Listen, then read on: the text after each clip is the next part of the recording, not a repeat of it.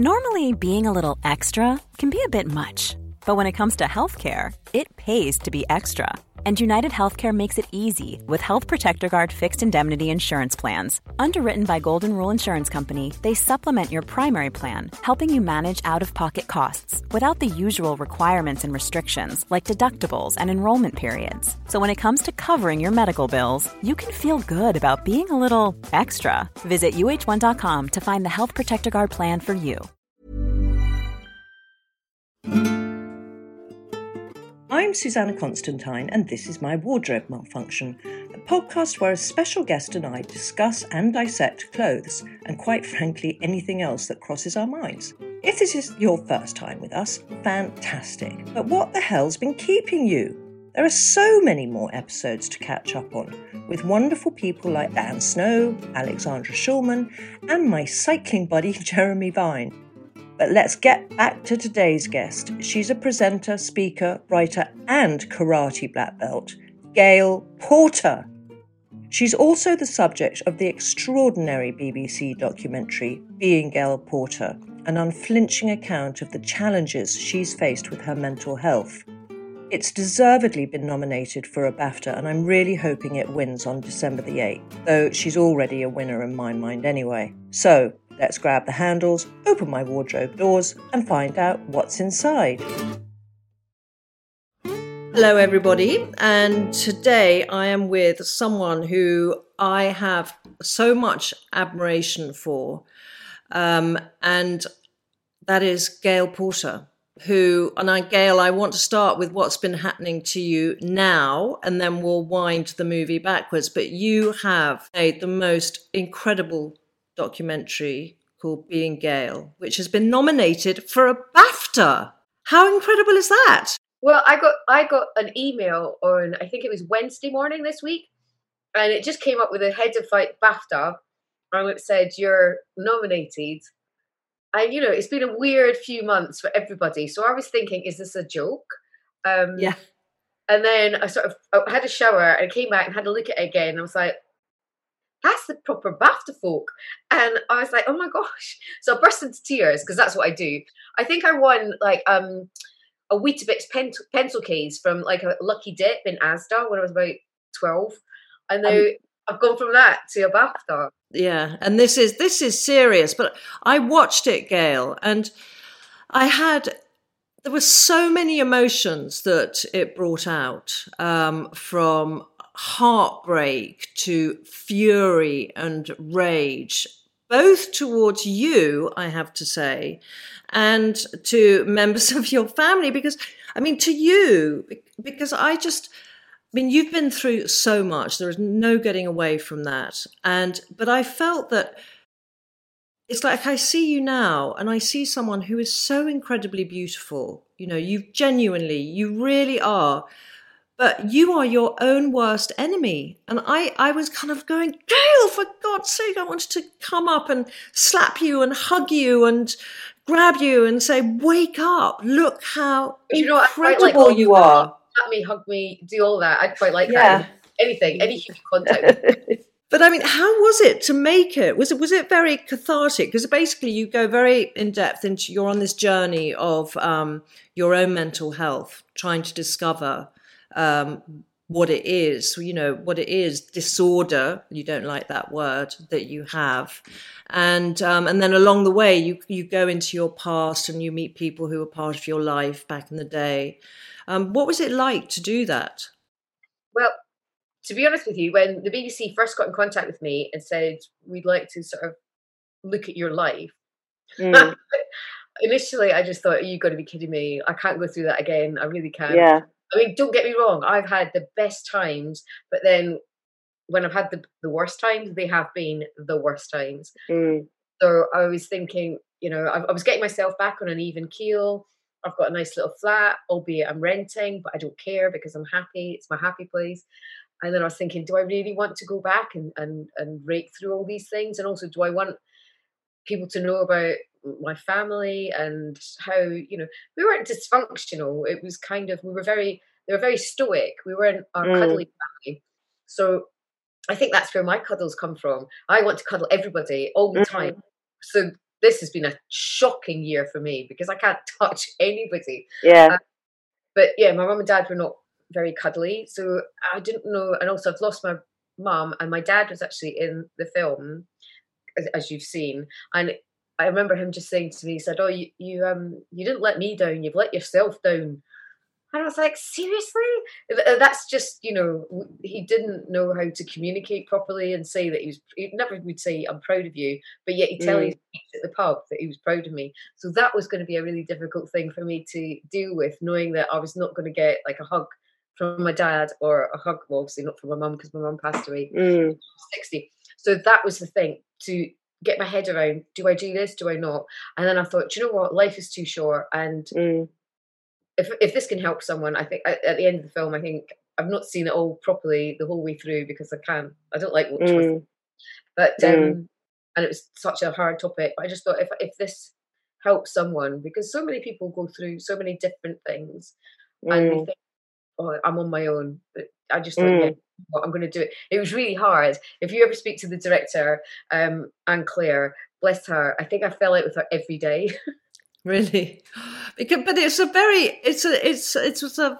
very important piece of work that you've done, because it is so raw. And one of the many things that are so charming about you is that you have this vulnerability and you wear your heart on your sleeve. And I might be talking bollocks here, I don't know, but at the same time, you try and compensate with that with this toughness. But I feel that tough side of you isn't who you are at all. That's just your kind of armor, if you like.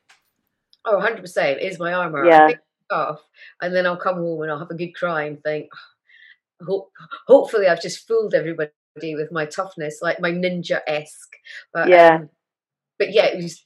Yeah, I do think I'm tougher than I am. That's not a bad thing, though. I think we all need that, don't you? Especially as women, we need to feel that we can protect ourselves somehow, especially emotionally.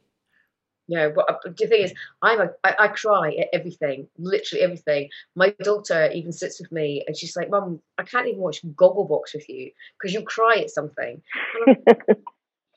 I have to record Blue Planet with David Attenborough because I can't watch it with her.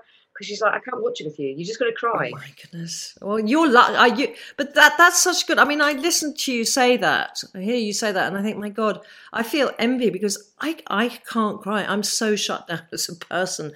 I cannot cry. I haven't cried properly for about 20 years, 30 years. I don't remember the last time I cried.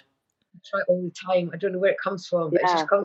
And I just need to let it out. Even if I go up to the tube and a nice lady or gentleman will come up to me and say, "I saw your documentary and I need to tell you about my life," and they'll tell me something, I start bursting into tears. I'll say, "I am totally useless." And then I want to cuddle them, but of course you're not allowed. Yeah, that's so hard. For you, I can imagine that has been so hard. So with your BAFTA nomination, what's been the reaction from your friends? Well, because it came through in the morning, I just put it everywhere. I just retweeted everything, and I was like, "Look, I got this from, oh my god!" I just put it everywhere because I thought we've all had such a shitty year, and I couldn't help myself. I was so beyond excited, and I just thought, oh my gosh, I must tell everybody. And then it was literally like the postman went, "Excuse me, I've just been nominated for a BAFTA," and he's like, "All right, Gail, see you tomorrow." It's like, "Okay, bye then, bye." "Hello, anyone, speak to me. I've got a BAFTA nomination." And I'm sure we won't win, but obviously it's a team effort. You know how these things work. Yeah. It's a team effort, but yeah. Well, I think to be nominated, quite frankly, you've already won. You really have, and just to have got that, to have got that piece of work out is you've won, and other people who can identify with you have won as well, because you've given so much of yourself. And I think it's incredible. With Honey, your daughter, she's 17 now, isn't she? 18 now. 18. Oh my God, I can't believe you've got an 18-year-old daughter. But did she watch your documentary? She did. I asked her not to. And but she's 18, she can do what she wants. She watched it, and she just came back. She was at her dad's, I think, and or her boyfriend. I don't know. She watched it with somebody, but not with me. And then she just came back, and gave me a huge hug, and she just loved me so much. And I was like, yeah, it was quite hard. But I mean, obviously, I told her everything as she was growing up, but not, everything. But she knew stuff that I'd gone through. She knew about, my not eating, my anxiety, my self-harming, the fact I'd been second. She knew all of that. But obviously, when she was young, she didn't really understand it. And now she's 18 and she's super clever and super wonderful. And she actually said to me the other day, she went, "You know what?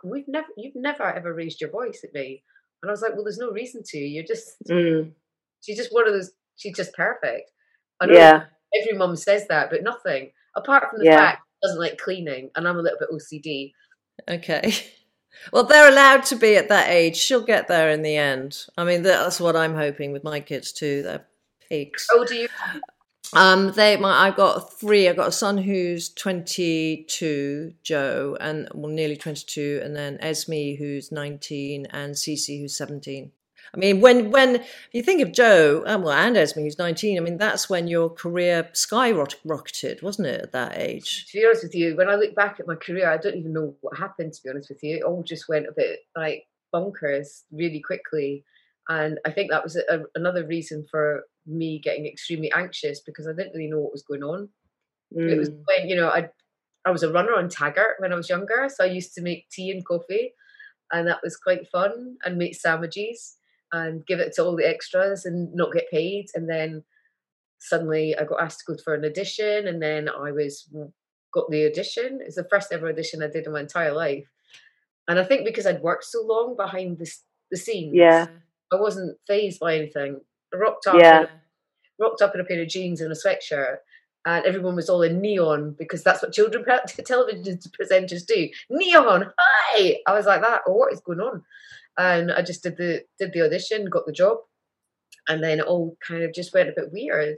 So no, but it was. I think it's because you. And I think you're right. If you've been around in that environment before actually being in front of the camera, it must have been much easier. And that again was, part of your charm, was having seen some of the old footage of you, was that you were just so natural. You were just yourself, and you were this ball of joy. And that's a kind of very rare thing to have as a television presenter, someone who is so accessible, despite being utterly, stunning and gorgeous, which you still are. That's a rare thing. Everyone felt they could be your best friend or were your best friend.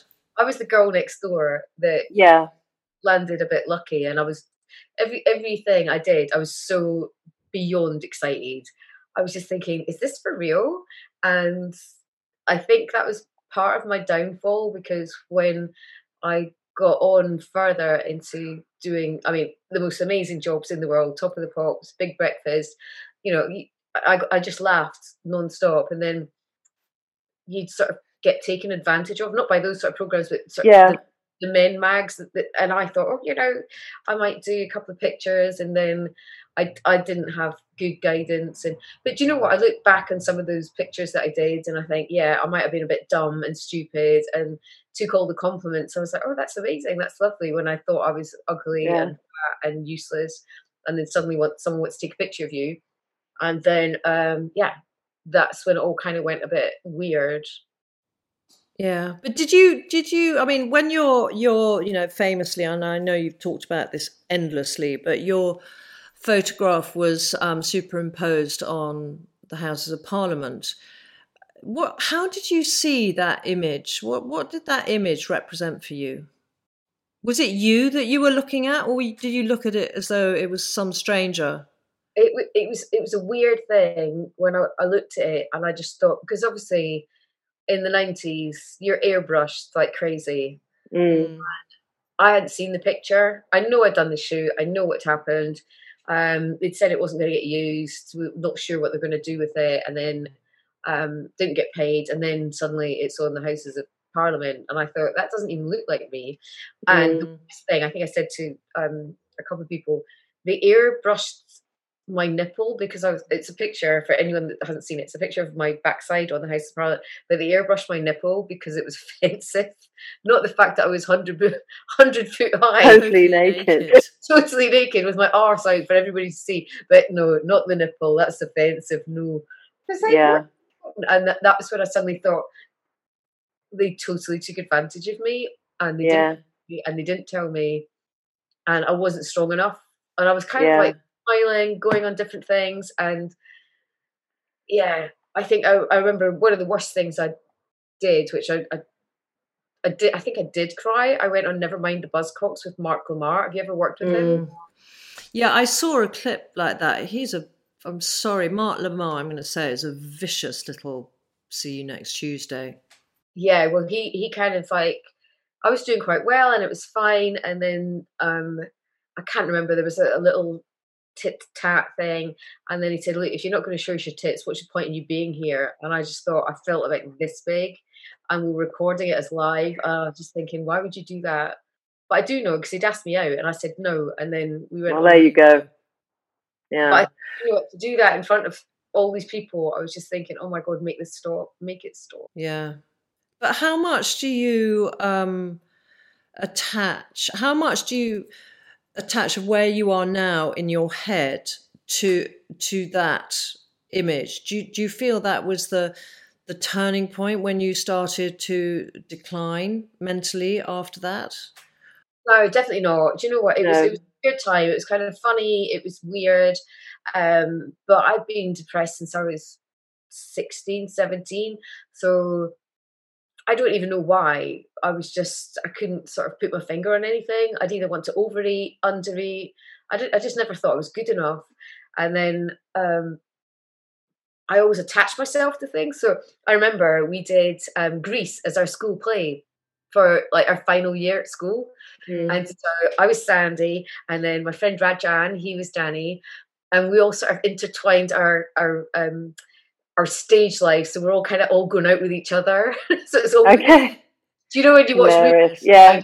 Like Julia Roberts has went out with obviously it's not like that. It's like Porterville High School. So but it was kind of everyone was like going out with each other, and it was great. And I remember when it finished, that my heart just broke, and I realized that there was something I didn't want to let go of everybody, and I didn't want to move, and I didn't want to do different things, and I still feel the same every time I do a program or I meet somebody new and then they're going to leave. I just always got into this massive depression, going, please don't leave me, please. I don't know where it comes from. Yeah, it's interesting, isn't it? I wonder where that fear of abandonment, isn't it? Yeah, I'm really. Even my daughter says to me, Mum, you're so needy. You're beyond me. Because I was like, where are you going? Why? Can you not stay? She's like, Mum, I'm like, oh, please don't leave me. Yeah, but at least you know that about yourself. So you know it. You know it, and and also that's what mums do, and it's our prerogative to do that, I believe.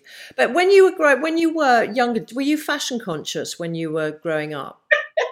Do you know what? When I thought, you know what, you're going to destroy me because I was awful. So I used to go to under 18s Buster Brown's. This was a nightclub in Edinburgh, and my mum or dad would used to drop me off, and I used to get shouted at by the other kids, going, "Oh, you snobby git," and I could get dropped off. Everybody else got the bus. Okay.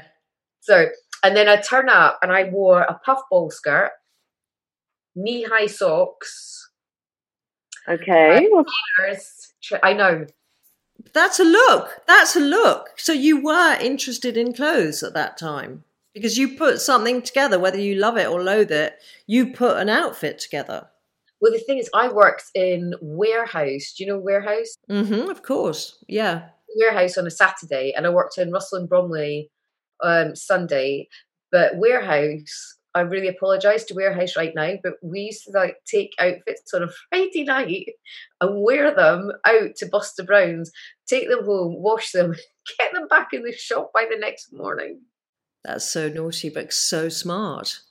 We didn't spill anything. We just wore them, got them cleaned, take them back, put them on. The only thing was you had to keep the tag on, so you had the tag scratching your back all night while you did. is doing the. It's. Oh my goodness! But you. So did you? Who were your influences? Was it just your friends, your style influences, or was it people you watched in films or on television or in magazines? Who did your mum influence you at all in your clothing? Not really. Mum was kind of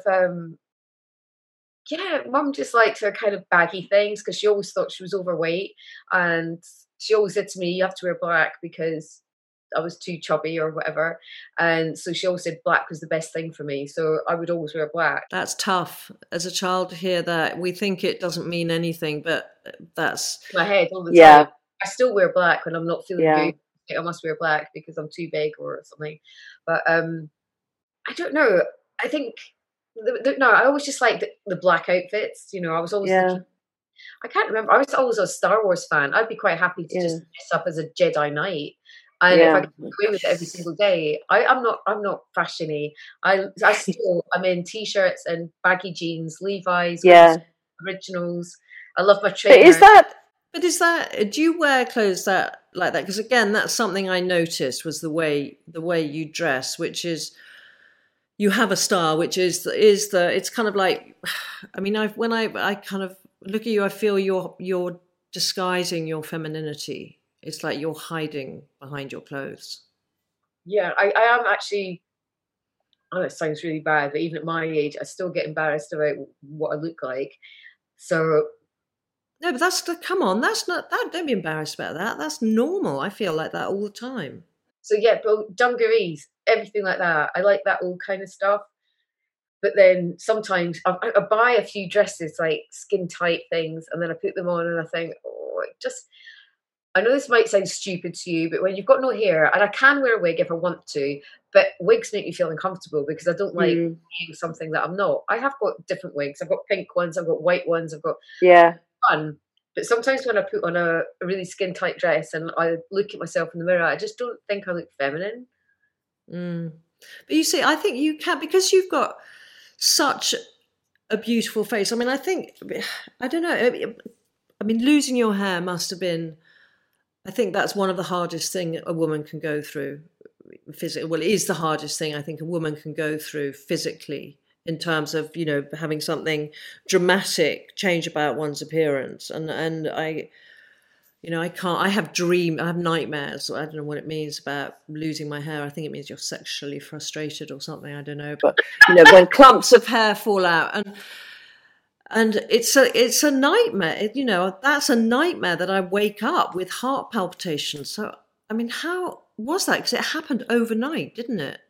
It was pretty much 4 weeks.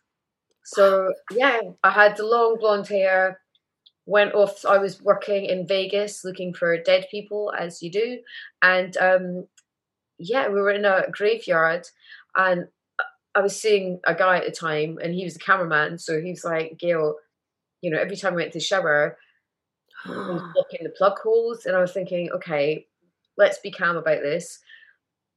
And then it was going and going every single day, more and more. And it was just coming out.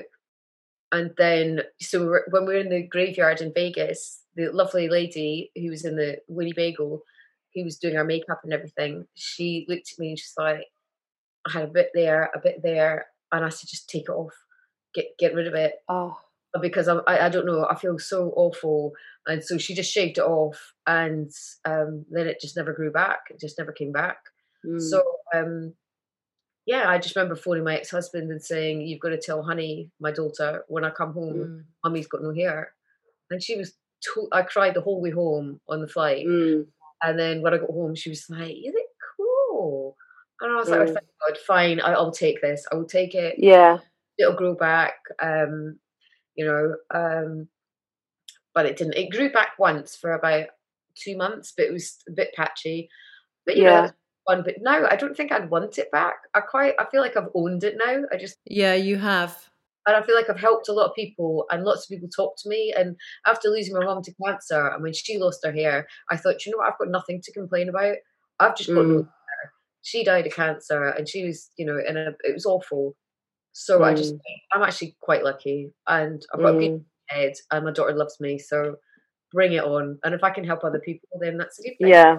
And you've got amazing skin. I mean, you have unbelievable skin and you haven't aged at all, and you've got a beautifully shaped head. And there is one other person who I think looks as good with no hair, and that's Skin from Skunk Nancy. I love her. She's beautiful. But so are you. Why don't you take a leaf out of her book? I mean, she was, I can't see you in a skimpy little dress because that's not you, but it's that kind of, cool tailoring. You know what? I need to get myself a decent suit. So if you've got any... Yeah.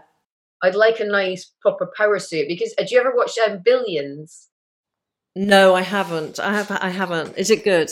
There's a girl in Billions called... her real name is Asia, but she's skinhead, no nonsense. I love her. She's fantastic. Yeah. So I need a power suit. So... You need a power suit. Well, look up photographs of Skin too, because she was... Yeah, look up. She's a good friend of mine, and I love her to bits. And she is one of the coolest things people I know. I've met her. I will, and she's cool because she has no hair, and it's just the way she dresses. And you can do that too. I know. So please do yourself a fucking favor. Get out of those baggy clothes. Show off your beautiful figure. Ready to pop the question? The jewelers at BlueNile.com have got sparkle down to a science with beautiful lab-grown diamonds worthy of your most brilliant moments. Their lab-grown diamonds are independently graded and guaranteed identical to natural diamonds, and they're ready to ship to your door. Go to BlueNile.com and use promo code LISTEN to get $50 off your purchase of $500 or more. That's code LISTEN at BlueNile.com for $50 off. BlueNile.com, code LISTEN. Millions of people have lost weight with personalized plans from Noom. Like Evan, who can't stand salads and still lost 50 pounds. Salads generally for most people are the easy button, right? For me, that wasn't an option. I never really was a salad guy. That's just not who I am. But Noom worked for me. Get your personalized plan today at Noom.com. Real Noom user compensated to provide their story. In 4 weeks, the typical Noom user can expect to lose 1 to 2 pounds per week. Individual results may vary. And you had a breast reduction, didn't you? But you still got, what size are your boobs now? I don't know now because I just wear like those little Calvin Klein things, Yeah.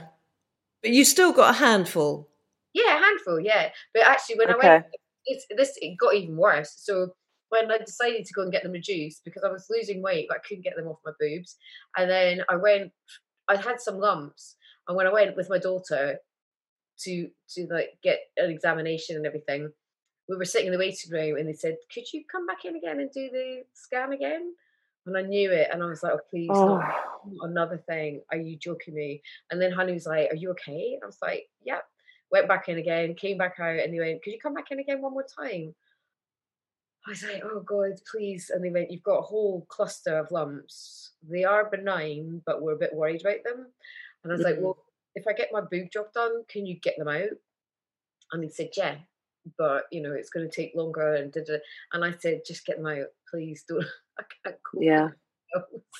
So they cut everything out, and I got small boobs. And I think the day after I got my reduction, the surgeon had said to me, stay in bed, stay here. He turns up, and I'm like ripping off everything, proper Scottish. Like, I'm going home. I'm fine. And they're like, you need to leave the rest. I was like, no. Totally fine. And I came back home and I was so ill. And they kept phoning me that you need to be in hospital. I went, I'm taking the bandages off. My God. It's one of the best things I've ever done because I had so Really? much. I was a 32 double D. Well, do you know what I am? What? I'm a 34 GH. Shut the front door. Yeah, look. Take them out. Right. They are bigger than my head. But they're great. They're like all upright and smart. No, they're too. I hate them. I would love. I mean, I'm too old now. I'm not going to bother. I'm just going to give in to it. But I would have had one in the past because not everything. I find that, and I've had this conversation before, but you can't look fashionable with big tits. It's impossible. Yeah, that's what I was finding. It's like my bottom half was fine, 8 stone, And then suddenly you've got double Ds that were they were starting to hang, and and then I thought, I'm going to go. Yeah.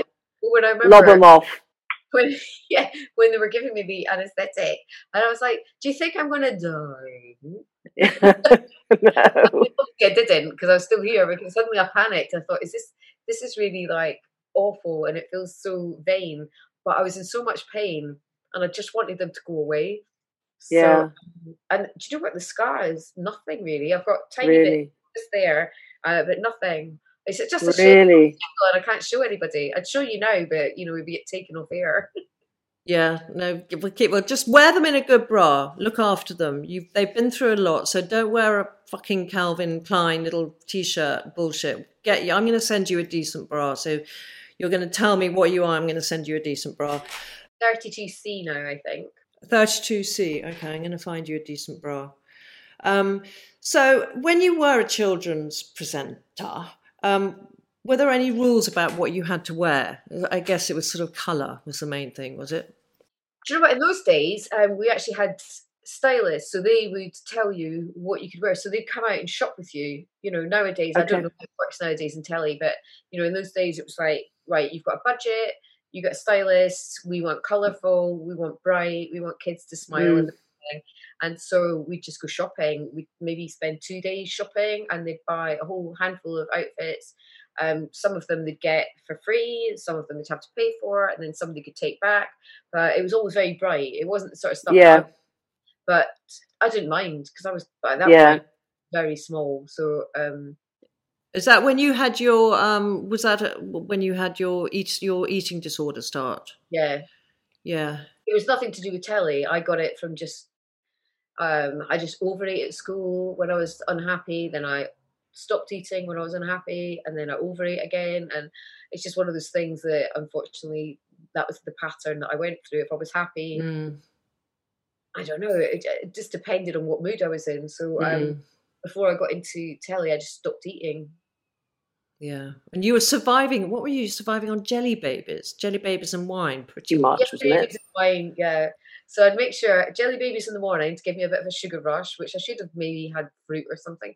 Have the Jelly Babies, go to the gym, do a couple of hours in the gym, work all day, get home, bottle of wine, and then fall asleep, and then get up and do it all again. It's like Groundhog Day. And then weigh myself every single day, like 4 or 5 times a day. Oh, God, Gail. And so, yeah. I mean, it's just terrible to be a prisoner in that, where prisoner to one's body is. And I had so many wonderful friends. We can help you. And I was like, there's nothing wrong whatsoever. I'm completely normal. And, I'd avoid dinner parties. I'd avoid nights out. There was always something that came up. I'd go, oh, yeah, I'm not too well. Or, just so that I didn't have to go out, because I just didn't think I was good enough, and I didn't think I was thin enough. Or I don't know. It was just, it's still bonkers in my head. Why did I do that? Yeah. But, well, again, at least you know that now, and you've got it under control. But when you were presenting Top of the Pops, which I remember it so well, Thursday night, 7:00, what was the sort of highlight? Because you had that lovely producer from those days who was on your documentary. God, he's a nice man. He's the nicest man in the world. He's so lovely. And he so clearly adores you. He was just one of the highlights of the of your doc. I was so delighted when he came to visit my wee flat, and he was always a great friend, and he's just such a hard worker. And working on that show was like a family. The shows are like families, but like Chris said in my documentary, he did say that they were slightly worried. But the thing is, I could pull it off, no problem. And my daughter is 5'8" maybe, skinny and quick, but I watch her, I keep an eye on her, and she can, she's hollow. Whereas I'm so pleased, and she's got no problem with food whatsoever, because I was so worried that she might take what I used to do to myself. She's a strong, independent. If I want a pizza, I'm having a pizza. If someone got a pizza in the same room as me, my head would be exploding, thinking, "Oh, how do I get out of this? I don't know what to do. It's awful." But Chris was amazing. I think he knew, and he didn't say too much, but he was always just like your best friend that you knew if I was really going down a bad route, he was going to be there. You know, catch you. A hug, and you know that they're going, "We don't want to say anything, but we know." I used to get hugs from him, and I was like, "Oh." And then I'd feel guilty, and I think, "Oh God, I don't want." Yeah, that's another thing that I really noticed again from the documentary is this guilt you carry, you know, about yourself. It's like you apologize constantly for being you, and you are fucking amazing. Well, I don't know about that, but my daughter always says, you know, I always say sorry for everything, even if I don't know people I don't know that they walk past me and I go, "Oh, sorry."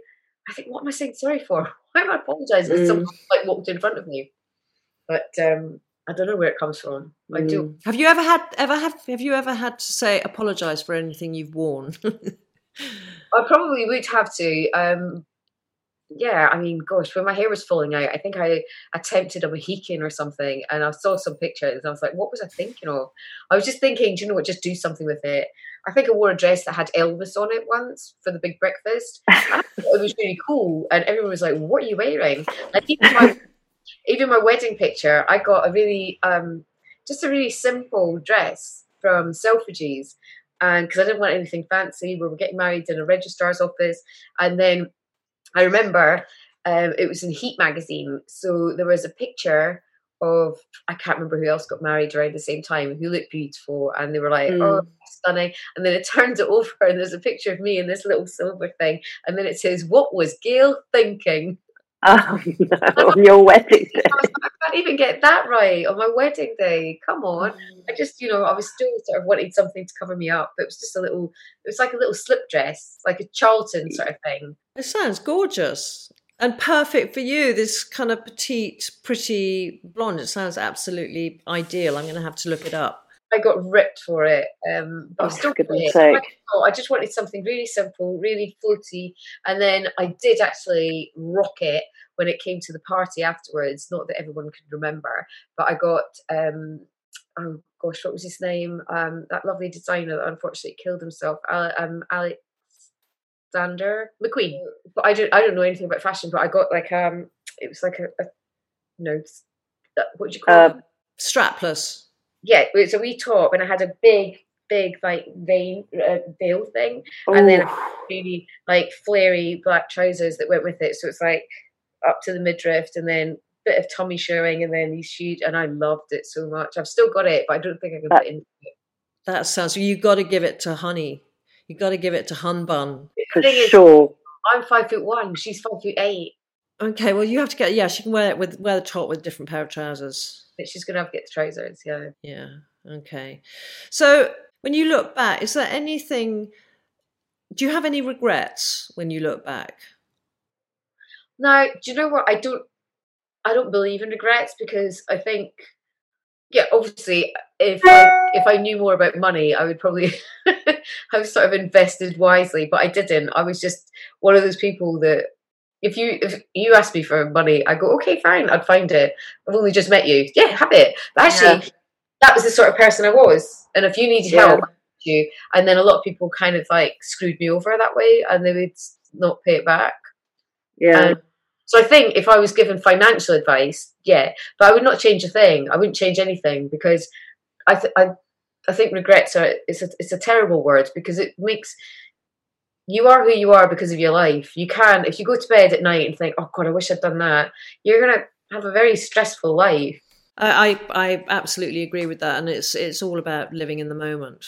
And, you know, what you're saying is the epitome of that, is living for this second. And I think a lot of, you know, you've been through so much, as you really value that, and you take that on board.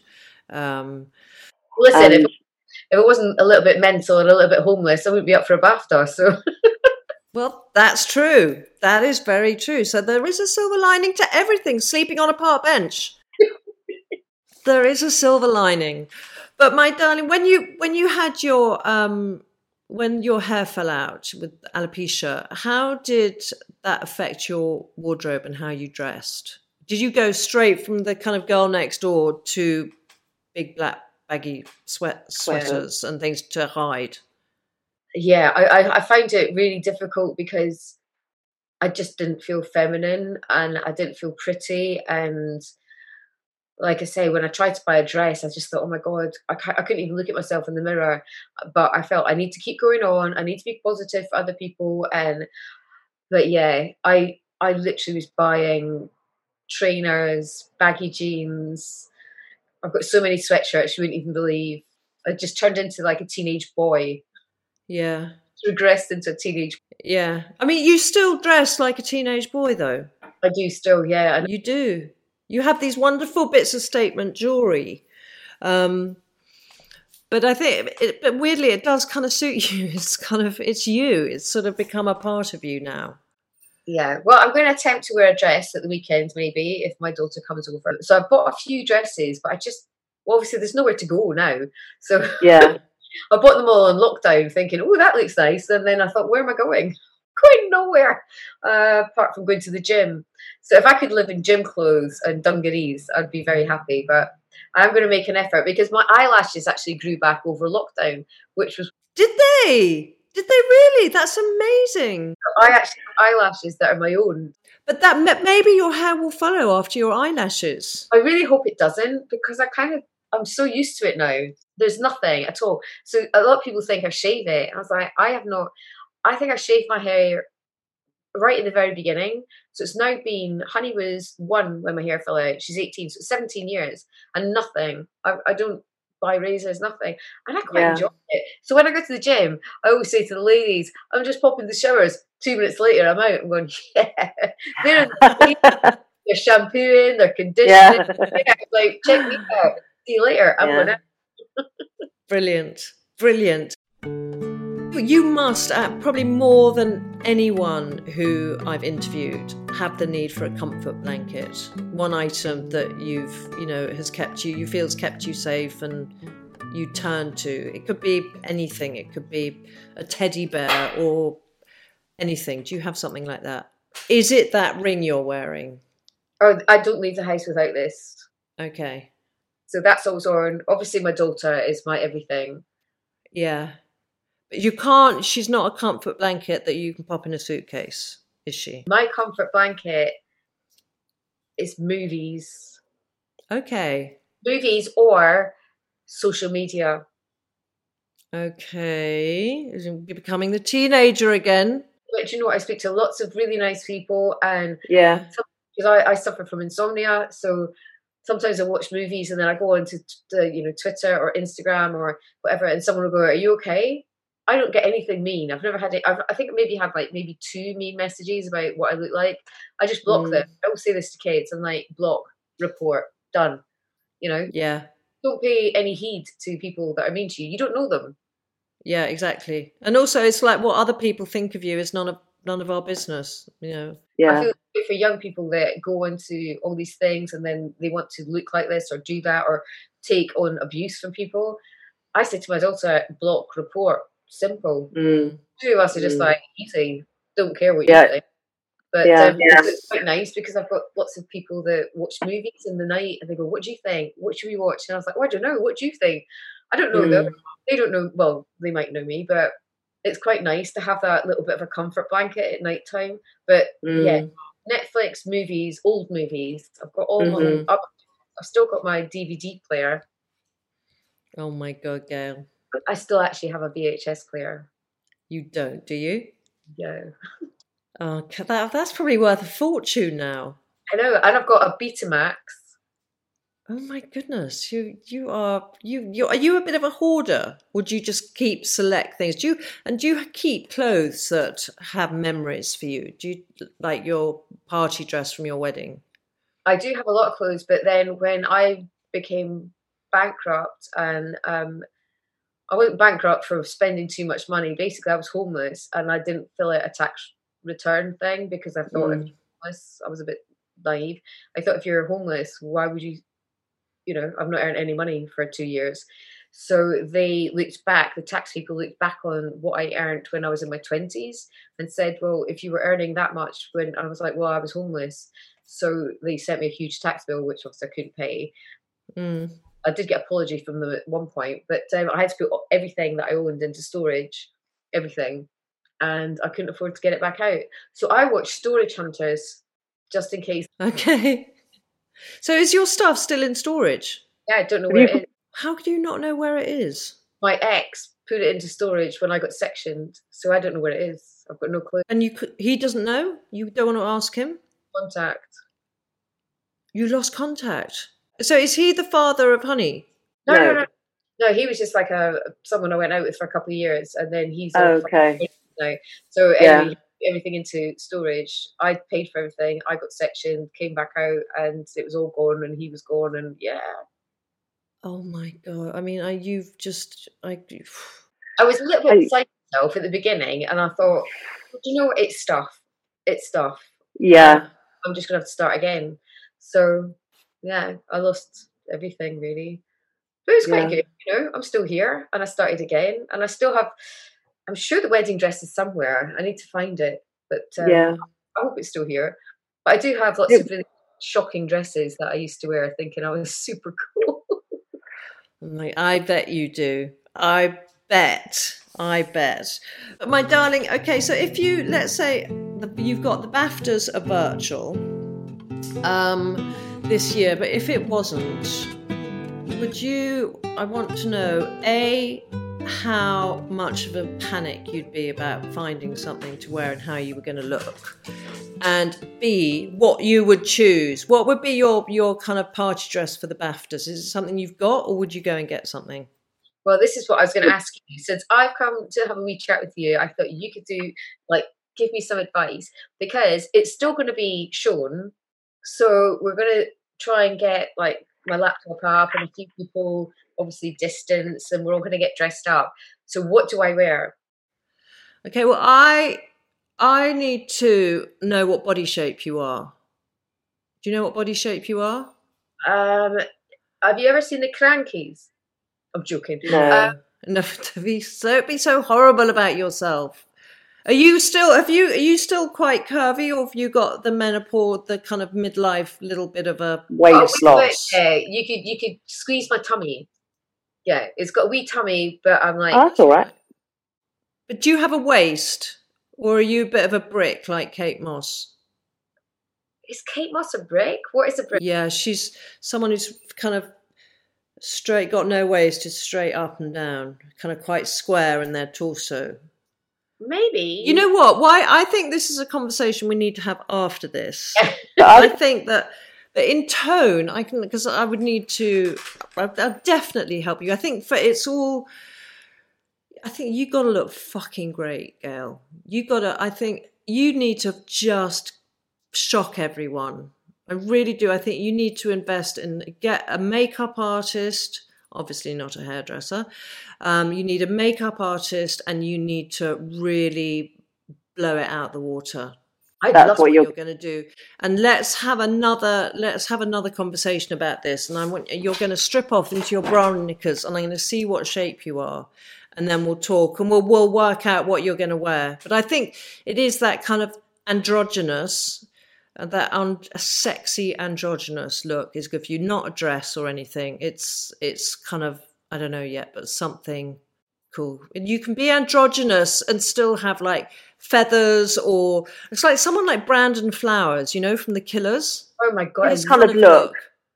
His look would be a great look for you. And also I interviewed a girl called Jess Gillum, who is an incredible saxophonist. She's a child still, but she's got the talent of someone who's 100 years old. And she wears these amazing suits, kind of brocaded suits, and looks very cool. So, but let's have another conversation. So my final question to you, Gail Porter, is what is your wardrobe malfunction? What's the worst wardrobe malfunction you've had when your clothes have let you down? Or maybe in your case, no clothes have let you down. Yeah, probably my major malfunction would be the fact that I just went naked quite a lot in the 90s. Yeah.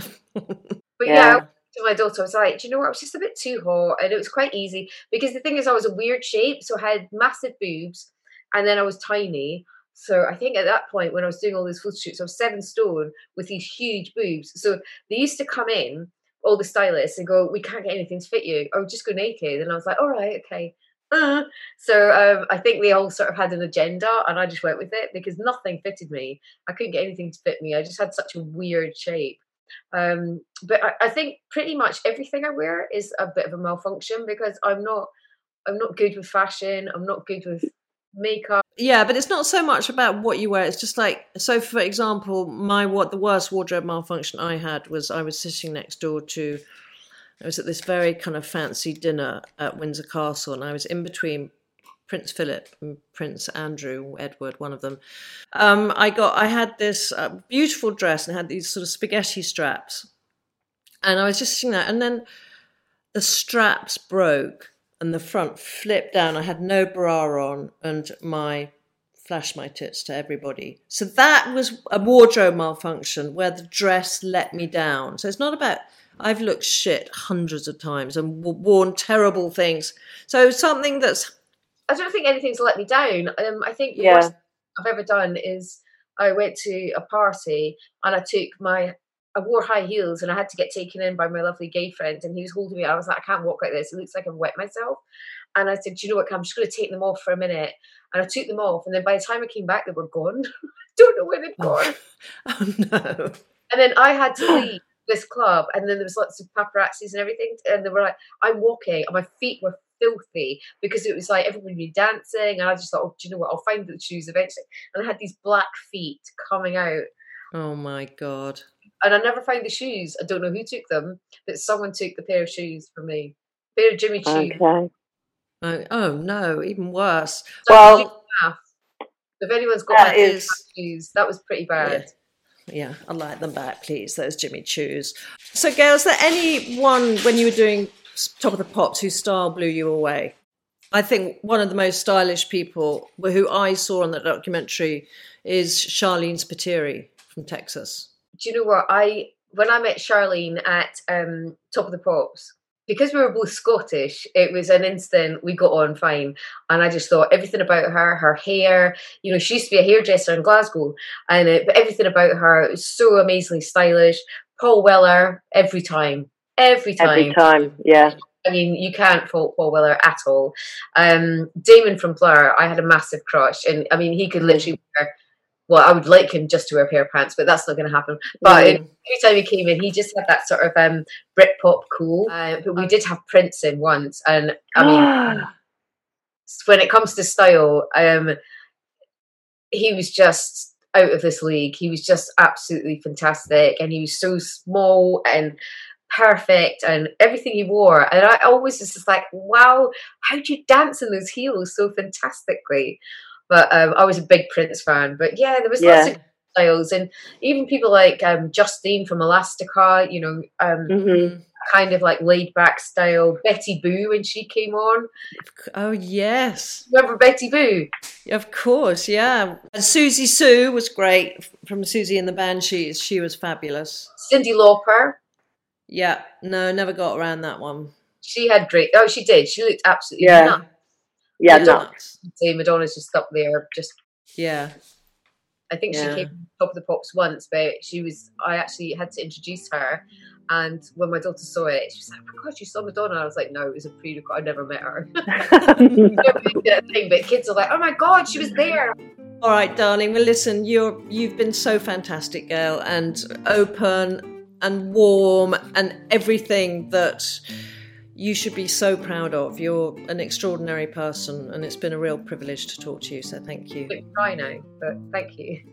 It's true. And we're going to speak again to get you sorted out for the BAFTAs, okay?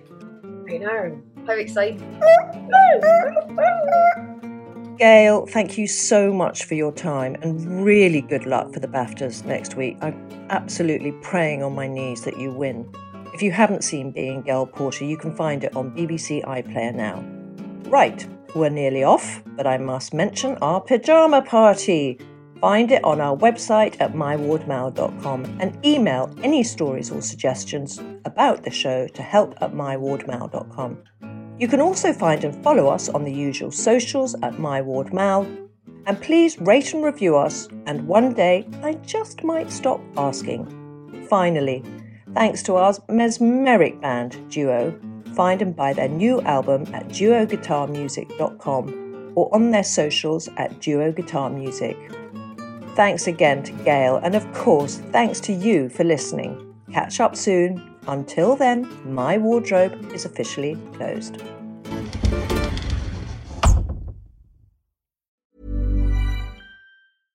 Flexibility is great. That's why there's yoga. Flexibility for your insurance coverage is great too. That's why there's United Healthcare Insurance Plans. Underwritten by Golden Rule Insurance Company, United Healthcare Insurance Plans offer flexible, budget-friendly coverage for medical, vision, dental, and more. One of these plans may be right for you if you're, say, between jobs, coming off your parents' plan, turning a side hustle into a full hustle, or even missed open enrollment. Want more flexibility? Find out more about United Healthcare Insurance Plans at uh1.com.